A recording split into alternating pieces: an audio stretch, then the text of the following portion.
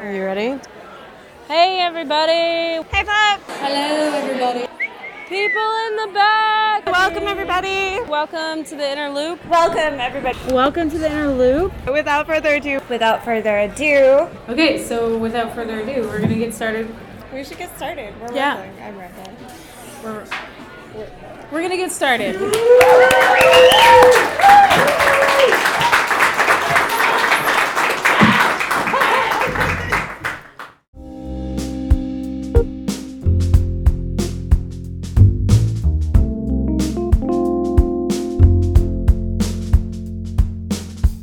Welcome to the Inner Loop Radio. I'm Rachel Kuntz. And I'm Courtney Sexton. Thank you for joining us. If you haven't already, remember to subscribe to our podcast wherever you stream from. The Inner Loop Radio is available on iTunes, SoundCloud, Spotify, Google Play, Stitcher, Spreaker, Blueberry, TuneIn, Podbay, and Podtail. Keep going. I bet you didn't know there were that many streaming sites, did you, Courtney? No, I definitely did not. And if there's somewhere you'd like to hear the Inner Loop Radio where it isn't currently available, just shoot us an email at theinnerlooplit@gmail.com.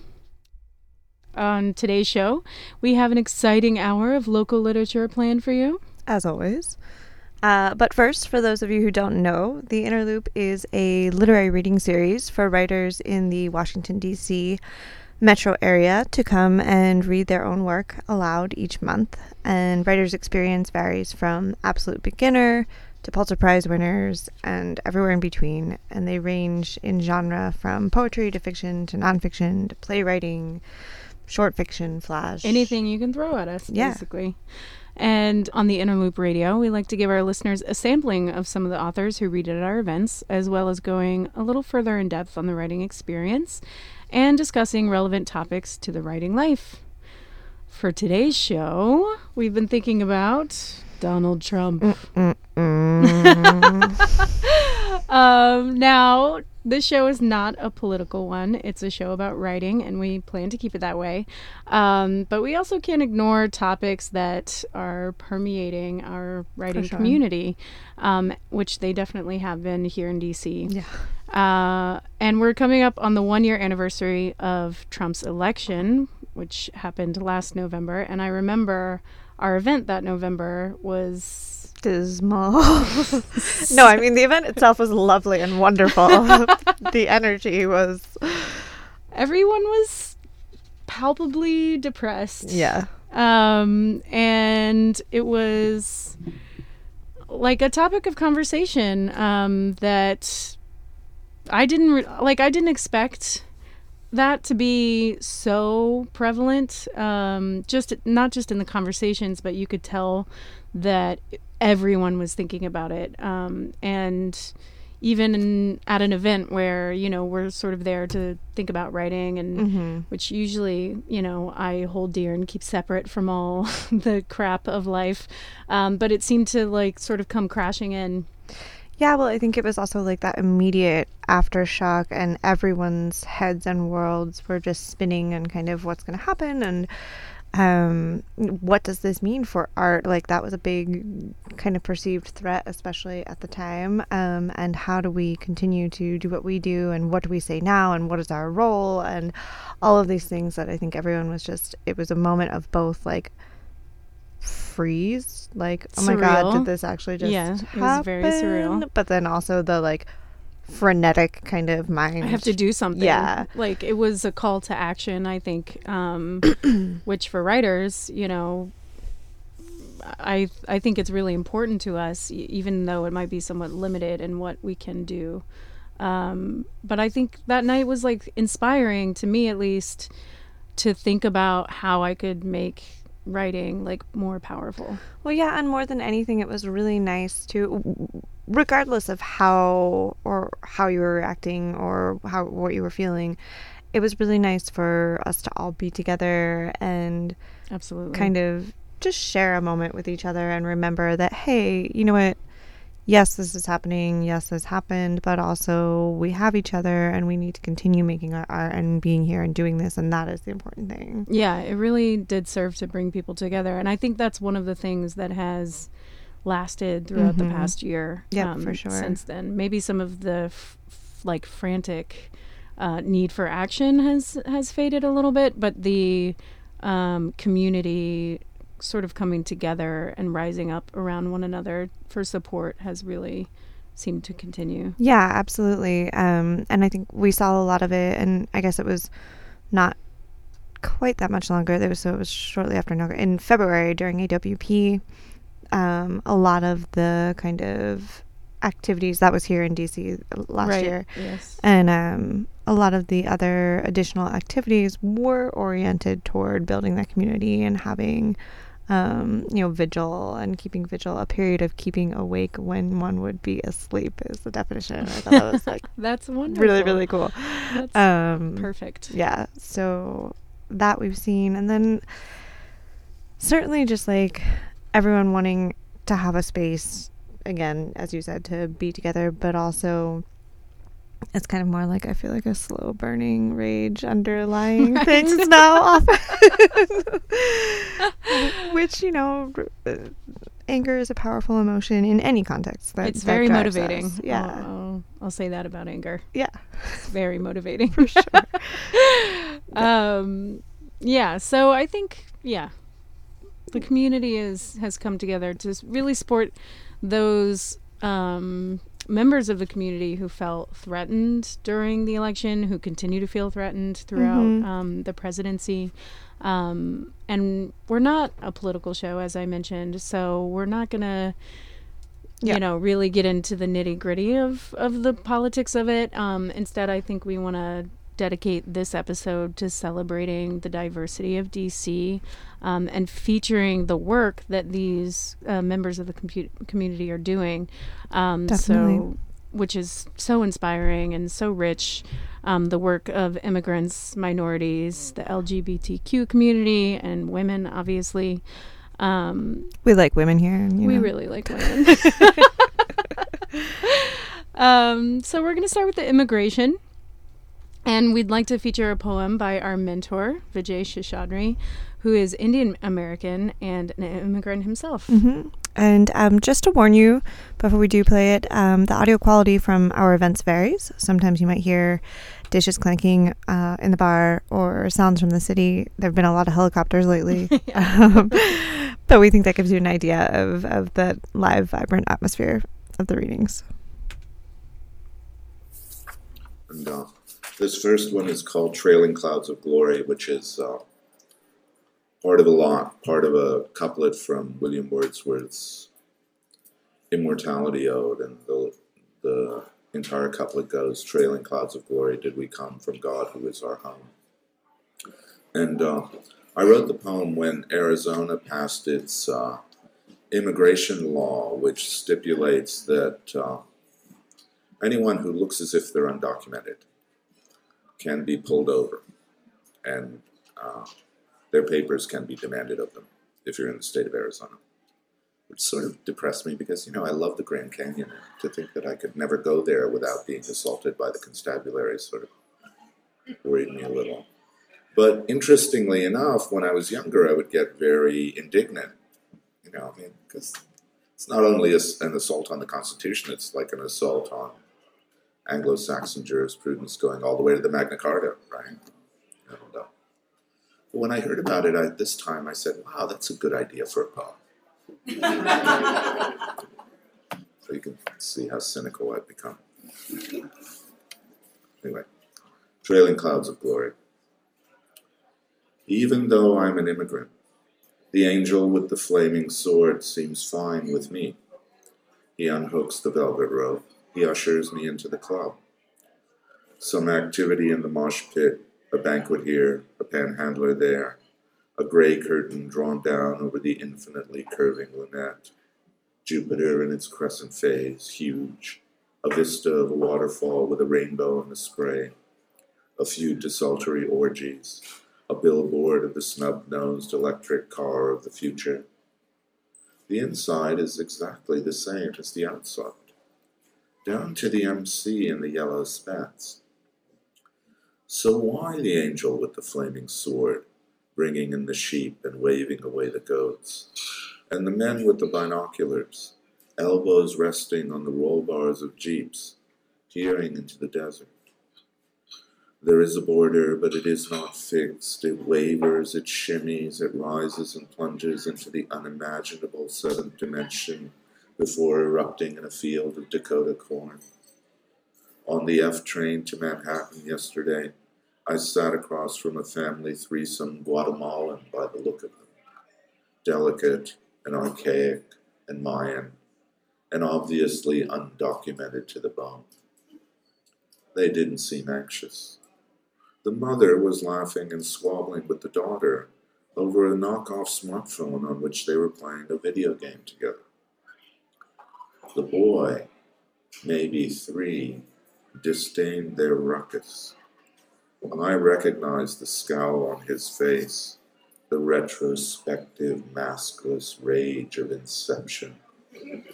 He looked just like my son when my son came out of his mother after 30 hours of labor, the head squashed, the lips swollen, the skin empurpled and hideous with blood and afterbirth.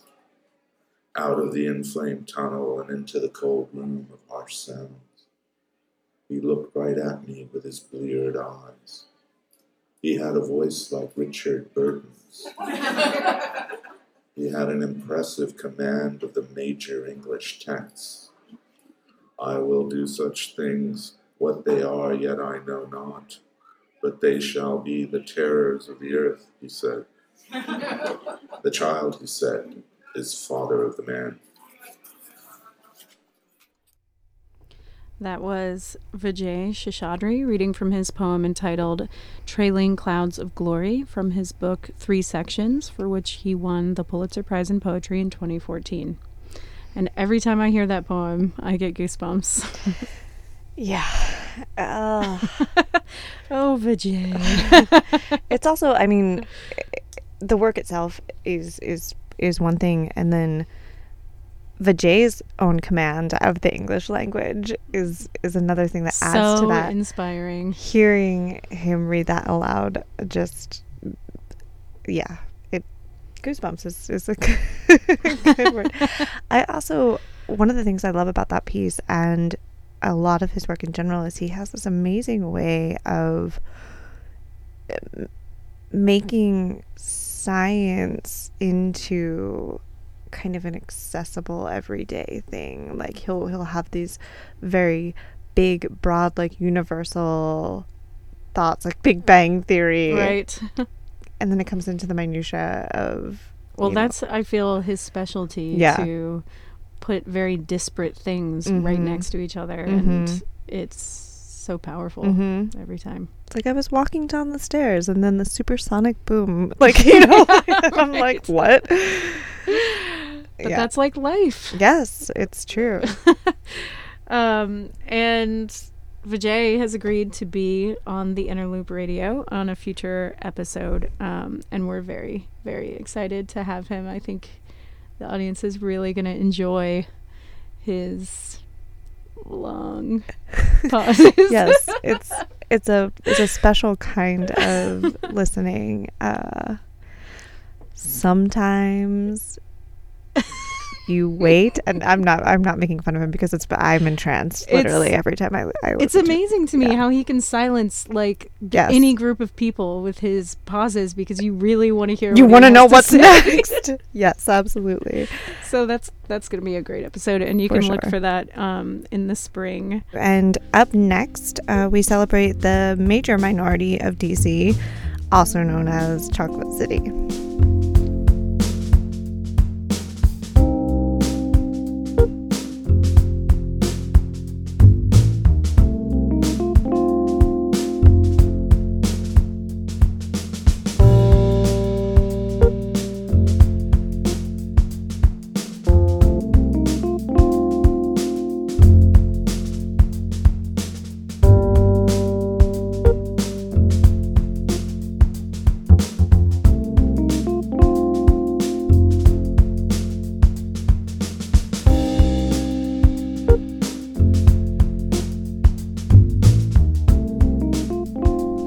We're continuing our show celebrating diverse writers, and in this segment, Chocolate City. As many of you know, Washington, D.C. got the nickname Chocolate City because its population has been majority black since the 1950s. And the African American population peaked in the 70s and 80s to around 70% of the total population in D.C. Yeah, but in 2014, for the first time in nearly 60 years, D.C. became no longer majority black, and that population dipped to 49%. Which is crazy. And gentrification is a complex and controversial issue and has been particularly rapid here in D.C. But thankfully, D.C. continues to be heavily influenced by black culture, from the music scene with Duke Ellington and Chuck Brown to political figures like Frederick Douglass and oldie but a goodie. One of my personal I hear he's faves. doing good things. And Thurgood Marshall, to, of course, writers like Langston Hughes and all the wonderful writers that we encounter at our events. Yeah, I think Langston Hughes, man, I think he is the reason I love poetry. Really? Yeah, that was one of my, I don't know why it is. They introduced him to kind of like middle school, like here's an accessible poem kind of thing. But really anyway, we won't get into it. But I was waiting for that perfect sorry. adjective. I don't have one. But to celebrate Black authors, we have two great writers from our past events, Cynthia Manick reading poetry and Tara Campbell reading nonfiction. Hi. Hello. So I'm going to read 3 poems. The first is called Mind the Gap, because someone admired the gap in my teeth and thought they were nuts. So that's how that poem came to be. Mind the gap. Little E wants to smile like mine. Teeth with a gap so wide a corn husk and tugboat could pull through.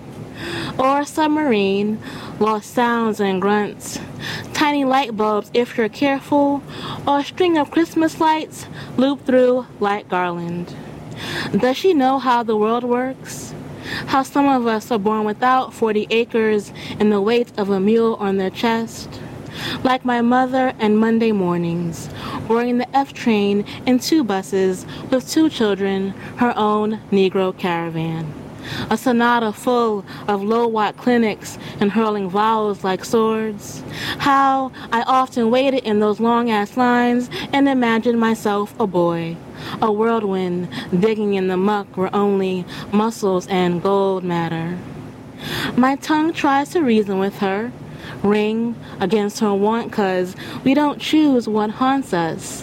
When I was young, I craved closed spaces, bright veneers, the smile of Rudy Huxtable, or on bad days, Shirley Temple. No one notices the mouth when Bojangles is dancing. Okay, so the next poem was a letter to myself. Letter to 1991. I know, right? You're 13 now, and Dad still calls you Simbo, a nickname we crave to shake loose like pimples and oatmeal cream little Debbie cakes. I know, right? You worry too much.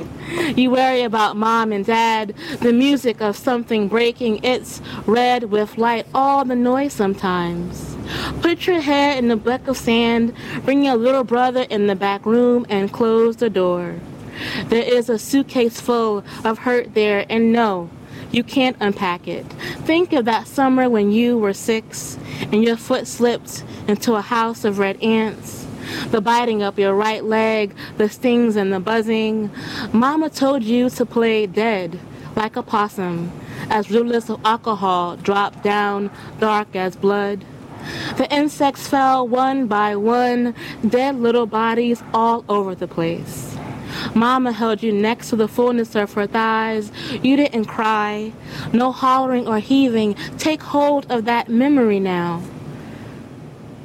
The secret of living in this body is time. And all the worrying is like walking backwards on a track. You think I don't know you? Your favorite word is appellation, because of the way consonants and vowels curl around the tongue. This is the time when you should only dream dreams. By now you should know that sometimes you have to write in order to figure out what you can never say. So, I will do an ode to the black dress that we all love and wear when we get in trouble. That black dress that you know, you wear it, you're coming home late. So, dear black dress, don't speak to me. Don't speak to me about the hot haze that keeps you up past midnight. The groove held tight in your double-stitched inseam. It conjures men like blooming jasmine is scent, swells the mouth. The triangle cinched 2/4 down, pit stop to a silhouette. Shines a light on legs, a well-lit street to a body of currents. I'm not immune to your sorcery, the sweet feed of darkness, the way damp air travels from cotton to skin, from skin to mind. You want to dance with all the shadows that bones make, swallow octaves, cut through corseted lungs, hips. I try to calm you, sedate you with a pink cardigan, beige bronze shawls, but it's like covering some hump mama deity on the prowl. No marrow is ever safe. Thanks, guys.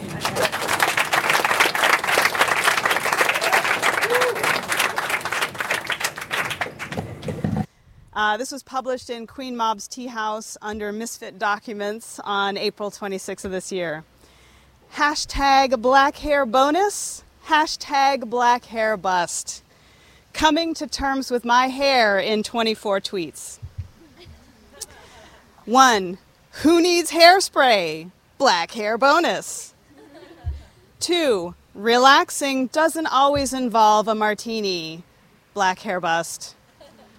3. Clipping your keys to your hair when you have no pockets. Black hair bonus. 4. I could be the world's sneakiest jewel thief. Black hair bonus. 5. Hair pat down in airport security. Hashtag black hair bust. 6. Memory number 1. Woke up missing my retainer. Searched through sheets and under bed. Found it in my hair. Hashtag black hair bust. 7. Searching for a hair pick in that sweet spot between comb and farm implement. Hashtag black hair bust. 8. Halloween full of possibilities. Lion, Tina Turner, Bride of Frankenstein, Thing 1 and Thing 2, sibling required. Hashtag black hair bonus. 9. Memory number 2. College. Midnight fire alarm. Stuffing pockets with curlers I'm ripping out of my hair as I evacuate dorm. Which one? What? Bonus? Bust? Yeah. Hashtag black hair bust. 10. Your friends never lose you in a crowd. Hashtag black hair bonus. 11. When a white friend gives you a beautiful but tiny hair clip that will break into a million pieces if you try to wear it. Black hair bust. 12. Memory number 3. Every date on a humid night. I'm looking at you, Pacific Northwest. Hashtag black hair bust. 13. First world problems. Having to relax your hair to fit into your ski helmet again. Hashtag black hair bust. 14. This maverick skipped her hair iron today. Death to tyrants. Hashtag rebel, hashtag liberation, hashtag black hair bonus. 15. When you walk into a salon and they offer you the menu from the takeout place next door, this gonna be a while. Hashtag black hair bust. 16. Budgeting. Do I fill up the car or buy the only shampoo that doesn't make me look like a poodle? Hashtag black hair bust.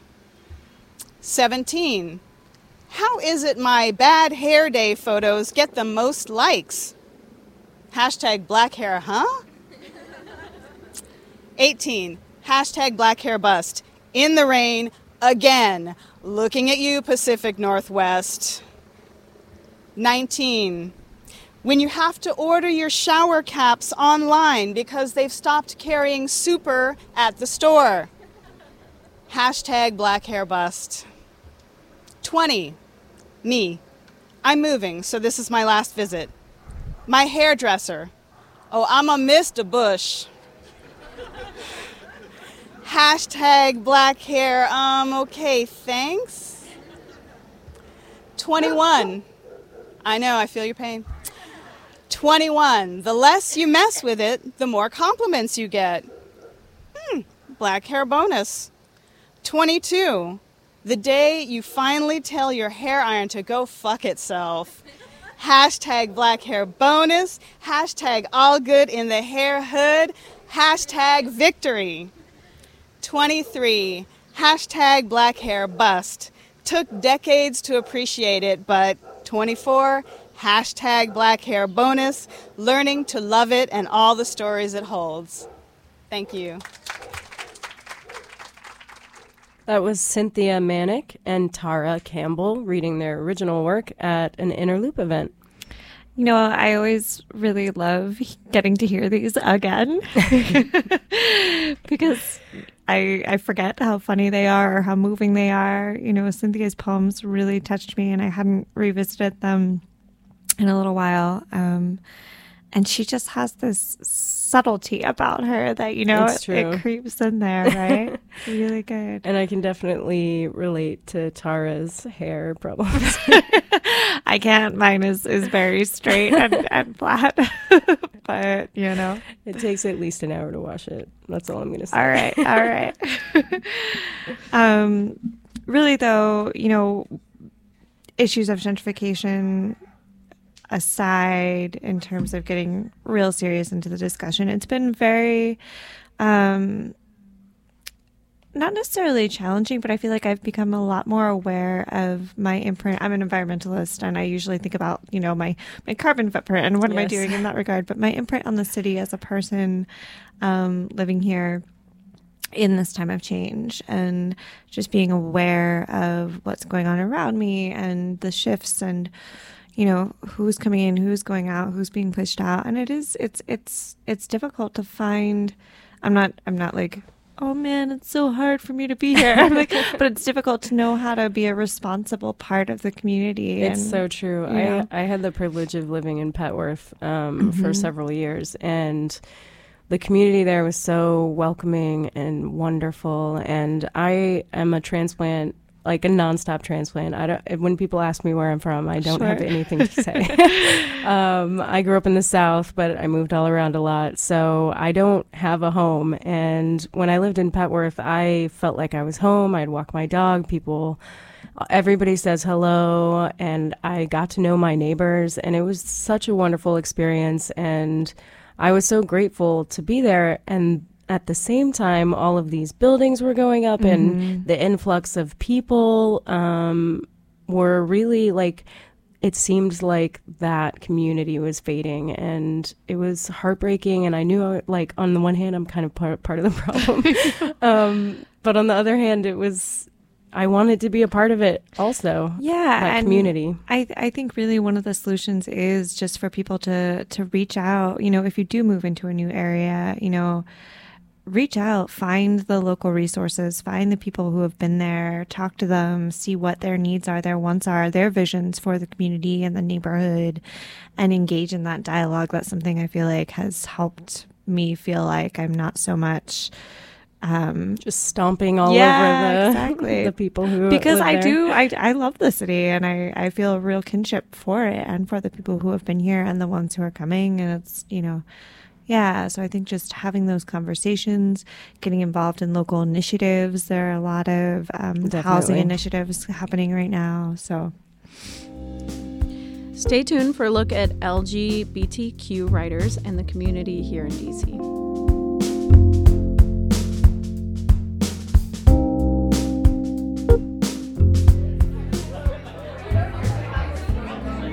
let's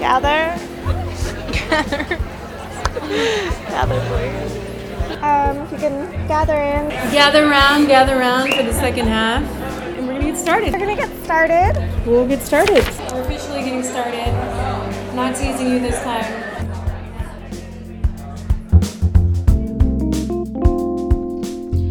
This is the Inner Loop Radio. Courtney and Rachel here, continuing with our show celebrating diverse writers. Tommy Pico, a writer who's both a minority and a member of the LGBTQ community, and a good friend of Courtney's. That's right. Tommy is awesome.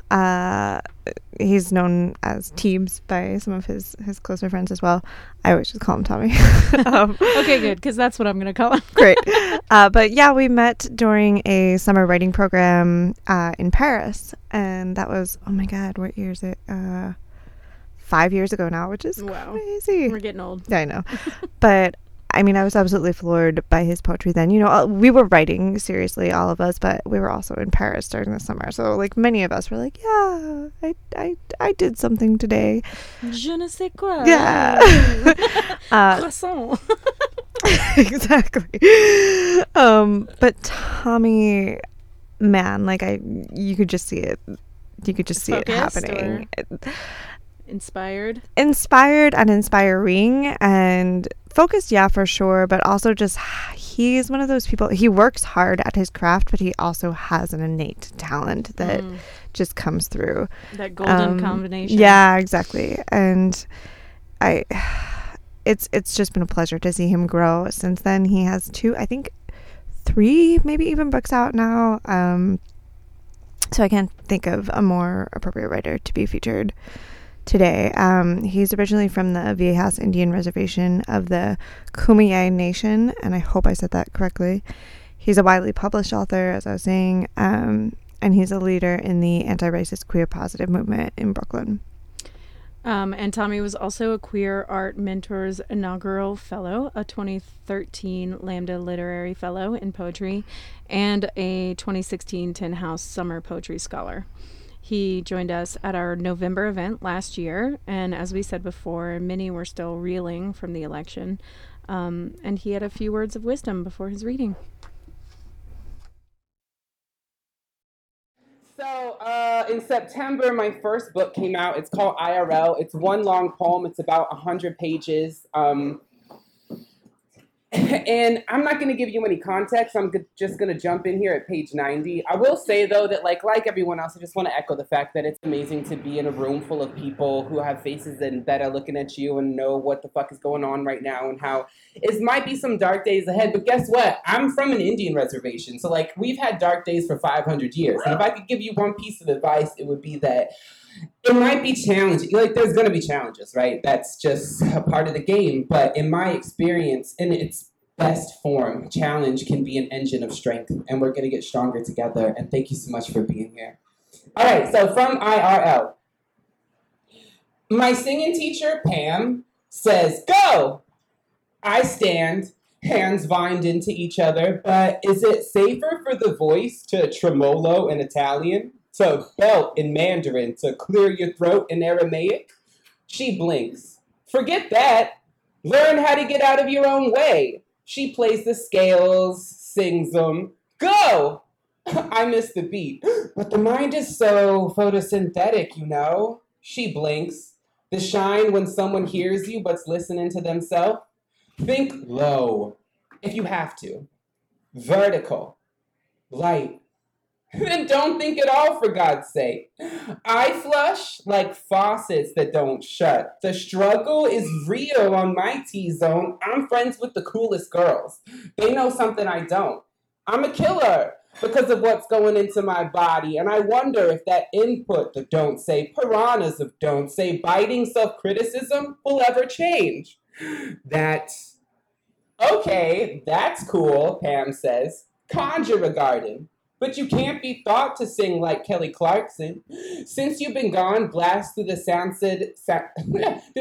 system at Urban Outfitters, where I try on black jeans in secret. Don't tell anyone I'm at Urban Outfitters, got it? They sell Native American shit, and I have a reputation. Like Narragansett? How fucking disgusting. Naming a beer after an Indian tribe? That company is pure scum. I mean, I'll have a Gansett because that shit's tasty cheap, but I at least have the good sense to hate myself. These black jeans don't make me feel like garbage because I've been running, but also I don't feel anything from the waist down because they're laid down to zip up tight. The stars are anxious. What version of yourself do you see when you close your eyes? New pants, like new glasses, like new haircuts. You walk around like a boss, bird-chested for a day or two, like everything right, then always come back to you. James is hot. Pinches the neck of his tee, flutters it fast to let air up into the Manhattan of his chest. Tonight is the 3rd anniversary of the day Amy Winehouse died, and I still can't look at pics of her without crying. What gives? Or rather, what saves? Jesus saves or doesn't. Art saves or doesn't. Money saves or doesn't. I'm spent. Amy Winehouse died? Asks James. I blink. I turn to Boyd. They, the gendered they, smoke lots of weed. So we talk about consciousnesses flowing through bodies into new bodies and permanence and knowing each other 100 years ago. The thing about they is resisting the fallacy of knowledge, a kernel, a mooring fact that people need in order to know you, bouncing off body and into sprightly idea, which I'm not altogether comfortable with existentially, but discomfort, instability of terminology, curiosity, respect, faith, new kinds of sense. A shape forms around wisps in the darkness, attracting stars and sits next to you. These are the currency of our exchange. Oh, it's very star-flung. In college, in the library, I leaf madly through this cross-indigenous anthropological survey that claims extra-gendered identities for a smattering of tribe, including mine. And I wonder about two-spirit traditional roles and how would it have sounded coming from my grandma instead of this white anthropologist. I sit swaddled in the beanbag in the 24-hour reading room and shake and just believe. Whatever Kumeyaay word for they, Catholicism erased, assimilationist homophobia, a word I'm not attuned to because I'm hearing slap, cat, scream, thump, thump, party outside my window. I am the window of my tribe. I lift the house of goddess. I am a new ward, draining, bleeding out. Hello. I sit down. Is this ad relevant to you? We would like to enhance your ad-watching experience. You're a garbage person if you can't take a good photo is the underlying message of gay culture in Brooklyn, the concept of fame in the United States. I hate having my picture taken, I say to this photographer at this party, because every damn party got to be photographed, otherwise it doesn't happen. And because the parties are so fucking boring, if people weren't posing, there'd be nothing to do but drink. It's too loud for convos and they don't let you dance in the city. He said, oh, come on. I say calmly, no. And he says, is this an Indian thing? Like, does a pic steal your soul or something? I want to crumple him up in the palm of my hand, but I guess it is an Indian thing in the sense that I'm Indian and I'm doing this thing. Posing for pics is like not being able to stare into the sun for too long, but kind of the opposite. Blank black lens crystallizes the uncertainty within. Is this good or bad? Is a sentence in a fight, and I hate confrontation. Why do I gotta take sides? Switzerland has the strictest privacy laws on the planet, and I have the flyest tank tops in America. Somehow I feel good about it. In Kumeyaay, there's a concept for in-between. Not knowing how to smile. How you look bent over a book. Waking up on either coast feels the exact same, and sometimes you wake up not knowing how old you are and if Johnny is down the hall in a robe making eggs.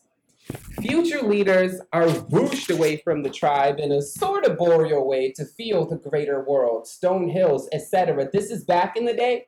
This in-between is like gangbusters for Muse. It's like catnip to Muse. It's a throb of light in between the two of us, just the two of us, you and I rub Muse my neck. I'm clenching my jaw for like 20 minutes waiting for this damn photographer to take this damn pic. In between Kumeyaay and Brooklyn, that it has a word. Even if the word is lost, even if the word doesn't exist, even if I'm lying to you. It's breath tethering. It opens a throb of light inside me. I don't have the option of keeping my God alive by keeping her name secret, because the word for her is gone. Keeping secrets is not possible, so I give everything away. I'm out here all alone trying to wad up enough obsessions to replace her, and with it, my God, I never got to know her. But strangely, sometimes when I'm cry laughing at that scene in Still Magnolias, or I can't sing the part in that Beyonce song at karaoke where the music is all soft and I try to croon, "Oh, baby, kiss me," Maud has to take the mic because the feeling gets bigger than my voice, and the feeling, I think that's her. My God shadow walking down a hallway way, but like I said, I lost my voice and I don't know her name. Maybe it's Washi or Pemu, says this clairaudient to me apropos of nothing, but I'll never know for sure, so I can't call after her. And then I'm like, crying at a Beyonce song. Are you kidding me, teams? Get it together, bitch! My dad grows his hair long. Black waves cascade down his back because knives crop the ceremony of his mother's hair at the Indian boarding school. I cut mine in mourning for the old life. But I grow my poems long. A dark reminder on white pages. A new ceremony. I grabbed the mic back from Maud, flipped for a new song to flash across the karaoke screen, fist breath low and ready. And James is finally following me back on Instagram, so I take a somewhat risque selfie and send it a DM. And right after a message, oops, oh my God, I meant to send that to someone else. Gosh, so embarrassed, oops. And he responds with a pic of his computer screen, his phone number on it. So we text and he's like, "Come over." And I'm like, "Do you have AC?" And he says, "Yes." And I just straight up drop the mic and leave. Thank you.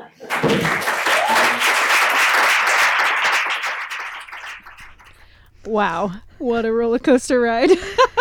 It's true. I mean, what 1 minute we're cracking up, and the Laughing next, so much. yeah.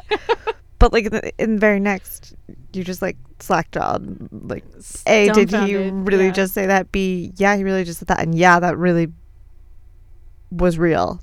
Yeah. Real. Like hit you right in the chest. Like IRL real. Oh God. Sorry, I had to. No, but it's true. Yeah, he's also an amazing performer, regardless of our mic quality back then. But yeah, totally. And that book especially, I think, is really meant to be read aloud. I know, it was so perfect. I can't even imagine what it would be like to read it. Well, and it is. I mean, don't get me wrong. It's great on the page, especially because you visually, the way it's crafted, you visually see all of the like quote unquote texting lingo. Mm-hmm. But I think hearing it makes us pay attention to the ways in which we do and are manipulating language for better or worse. Right. Yeah. And I think he also has a little bit of that Vijay style of, totally. Of putting very disparate things right next to each other. Yes. And not just for shock value. I mean, they inform one another. Mm-hmm. They create that depth. Yes. As Vijay. What does he call it? Dynamic. I don't know. Oh no. I hope he's not listening and be so ashamed. I'm going to call it dynamic dualism. That's what I'm going to call it right now. He has a much fancier word for it because his vocabulary is out of this world. Yes. Better than my native English speaking. So if you'd like to read more from Tommy Pico, check out his book called IRL from Birds LLC. Yeah, and he's actually touring right now this year, doing readings for his second book, Nature Poem. So you can look for that one as well and look him up for dates and locations. And I believe he's working on his third, if it's not already in the works. I should know better, but... Wow, I wish I could produce that. So fast. Prolific. Yeah. Yeah. So envious. But not only did he read with us last year, he also read at the Sparkle Reading Series, which is curated by Danielle Evennou, who we'll be hearing from in just a few minutes. Stay with us.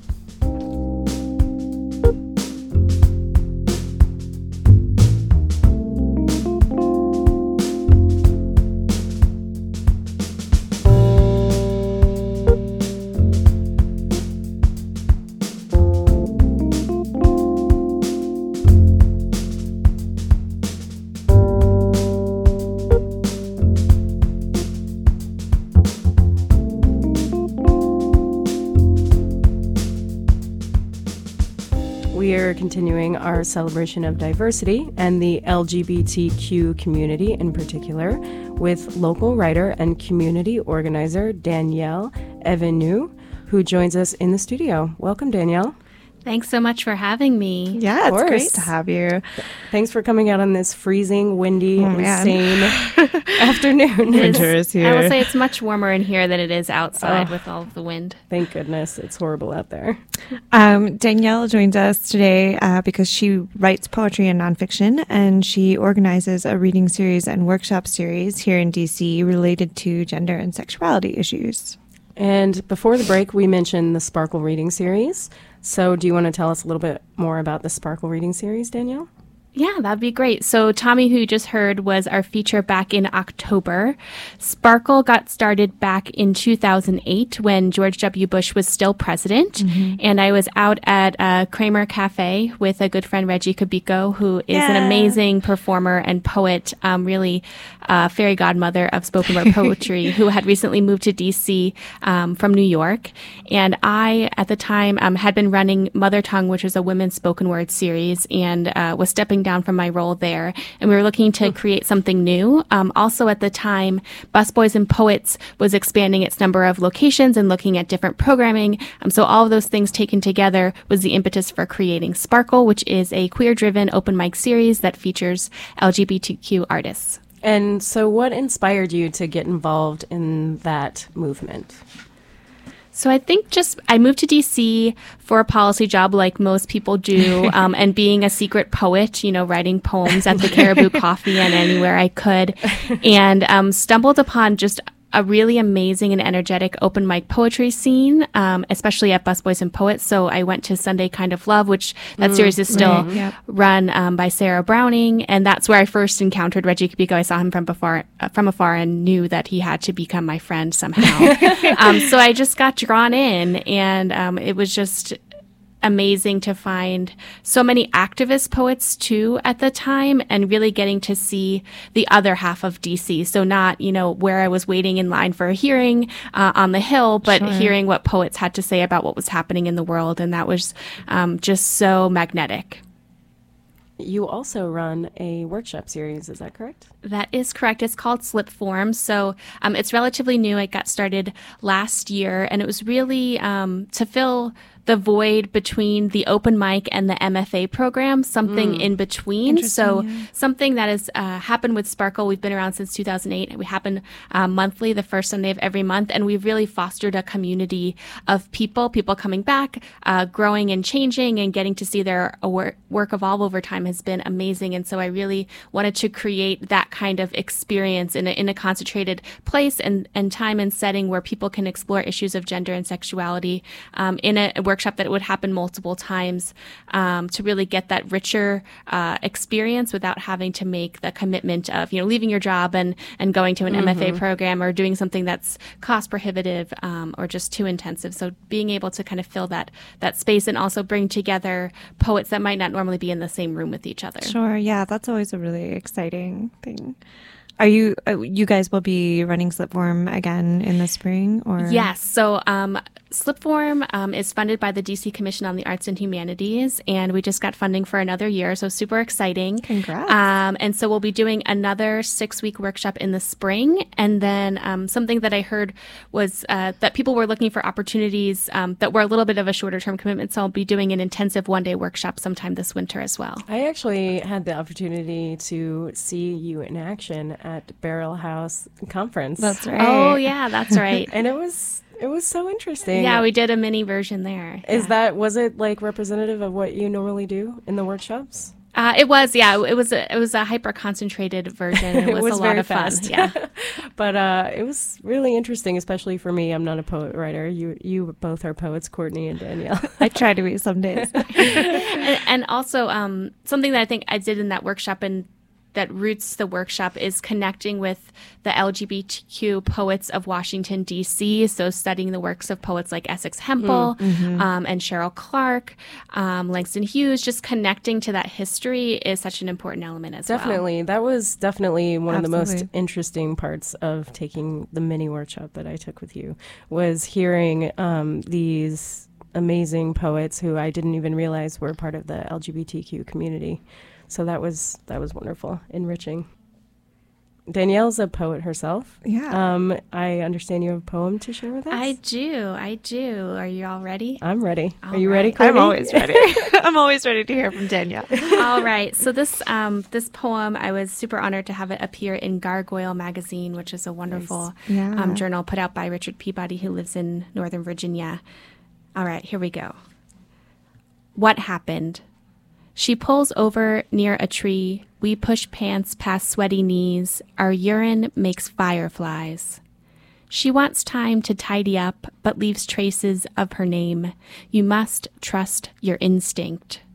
Our breasts meet for the first time on the down spread with closed eyes. Suck more than bees do honey. Unclasp like the attaché of a cunning criminal. Submerged in unknown waters. Back and forth like swing pumps, metal frame lifts from earth. I drink magic from her slit. We build a neon tower and color the hotel room. LA's air made sticky wet. By now, our muscles twitching. We're hit with a wave of blood. I'm terrified of sleeping. Awesome. I love it. It's so visceral. Oh, yeah. The imagery in that, God, it just gets me every time. Thanks, guys. Thank you, Danielle. Thanks for taking the time out to come and talk about the LGBTQ community in DC. Of course, and it's great to be a part of the Inner Loop Radio. Oh, thanks. And up next, you thought we forgot about you ladies, but we'll be celebrating all that is women coming in.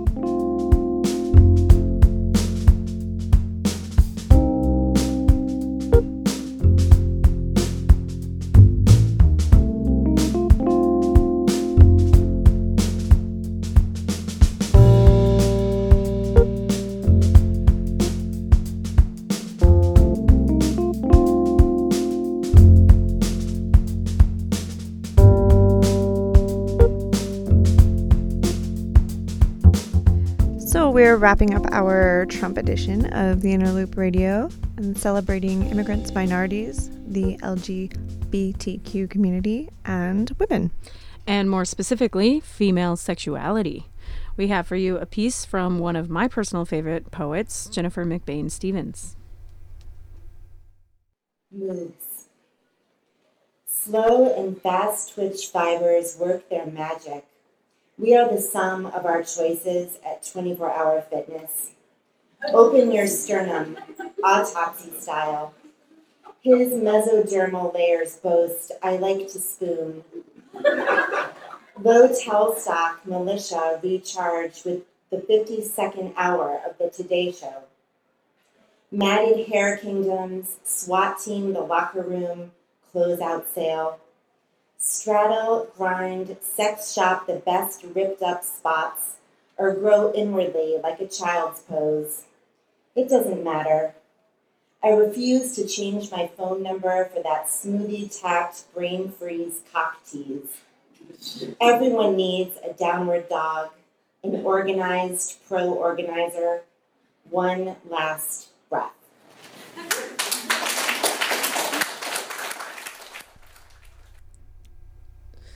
That was Jennifer McBain Stevens reading at our one of our anniversary events, and I just love her poetry. Yeah, she's funny, she's smart, she has that kind of cadence of rhythm in the poems that carry you along. Dry, kind of dry. Definitely. That just works perfectly in her poetry. Mm-hmm. But she recently moved, I think, to Iowa. I know, really sad. Like very recently. Her voice here in DC. Absolutely. She's lovely. I have a feeling we'll still see and hear from her. Of course. Through all the interwebs. Yes. So that wraps up our Trump edition. I hope that this has been inspiring to everyone out there to keep chugging along in the creative endeavors and passive resistance and downward dogs. I have this theory that the political scene is much like the human psyche, and you have to have a regression before you have a progression. All right. Yeah, That's been my comforting thought throughout the I year. I can get behind that. So in that case, there's going to be one hell of a progression after this great regression. Well, and I think we're already seeing that, again, to emphasize, we are seeing it at our events every month. Like, people are making progress. People are getting up and doing things. This is not necessarily always writing related, but I can't tell you how many people I know have stopped doing things that were not bringing them joy, whether it be a job or, a relationship or something in their life that was not healthy or not joyful, and said, okay, it's time.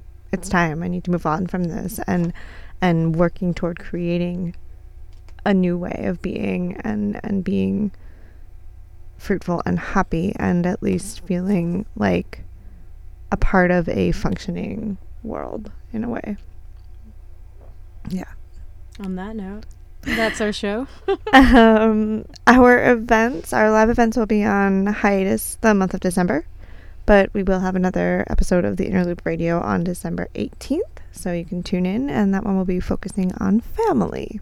To find out more about us or submit to read at our next event, visit www.theinterlooplit.com. And the Interloop would like to thank Andrew Logan for our theme music, Mark Buckskemper for our logo, and James Skinner for our technical support.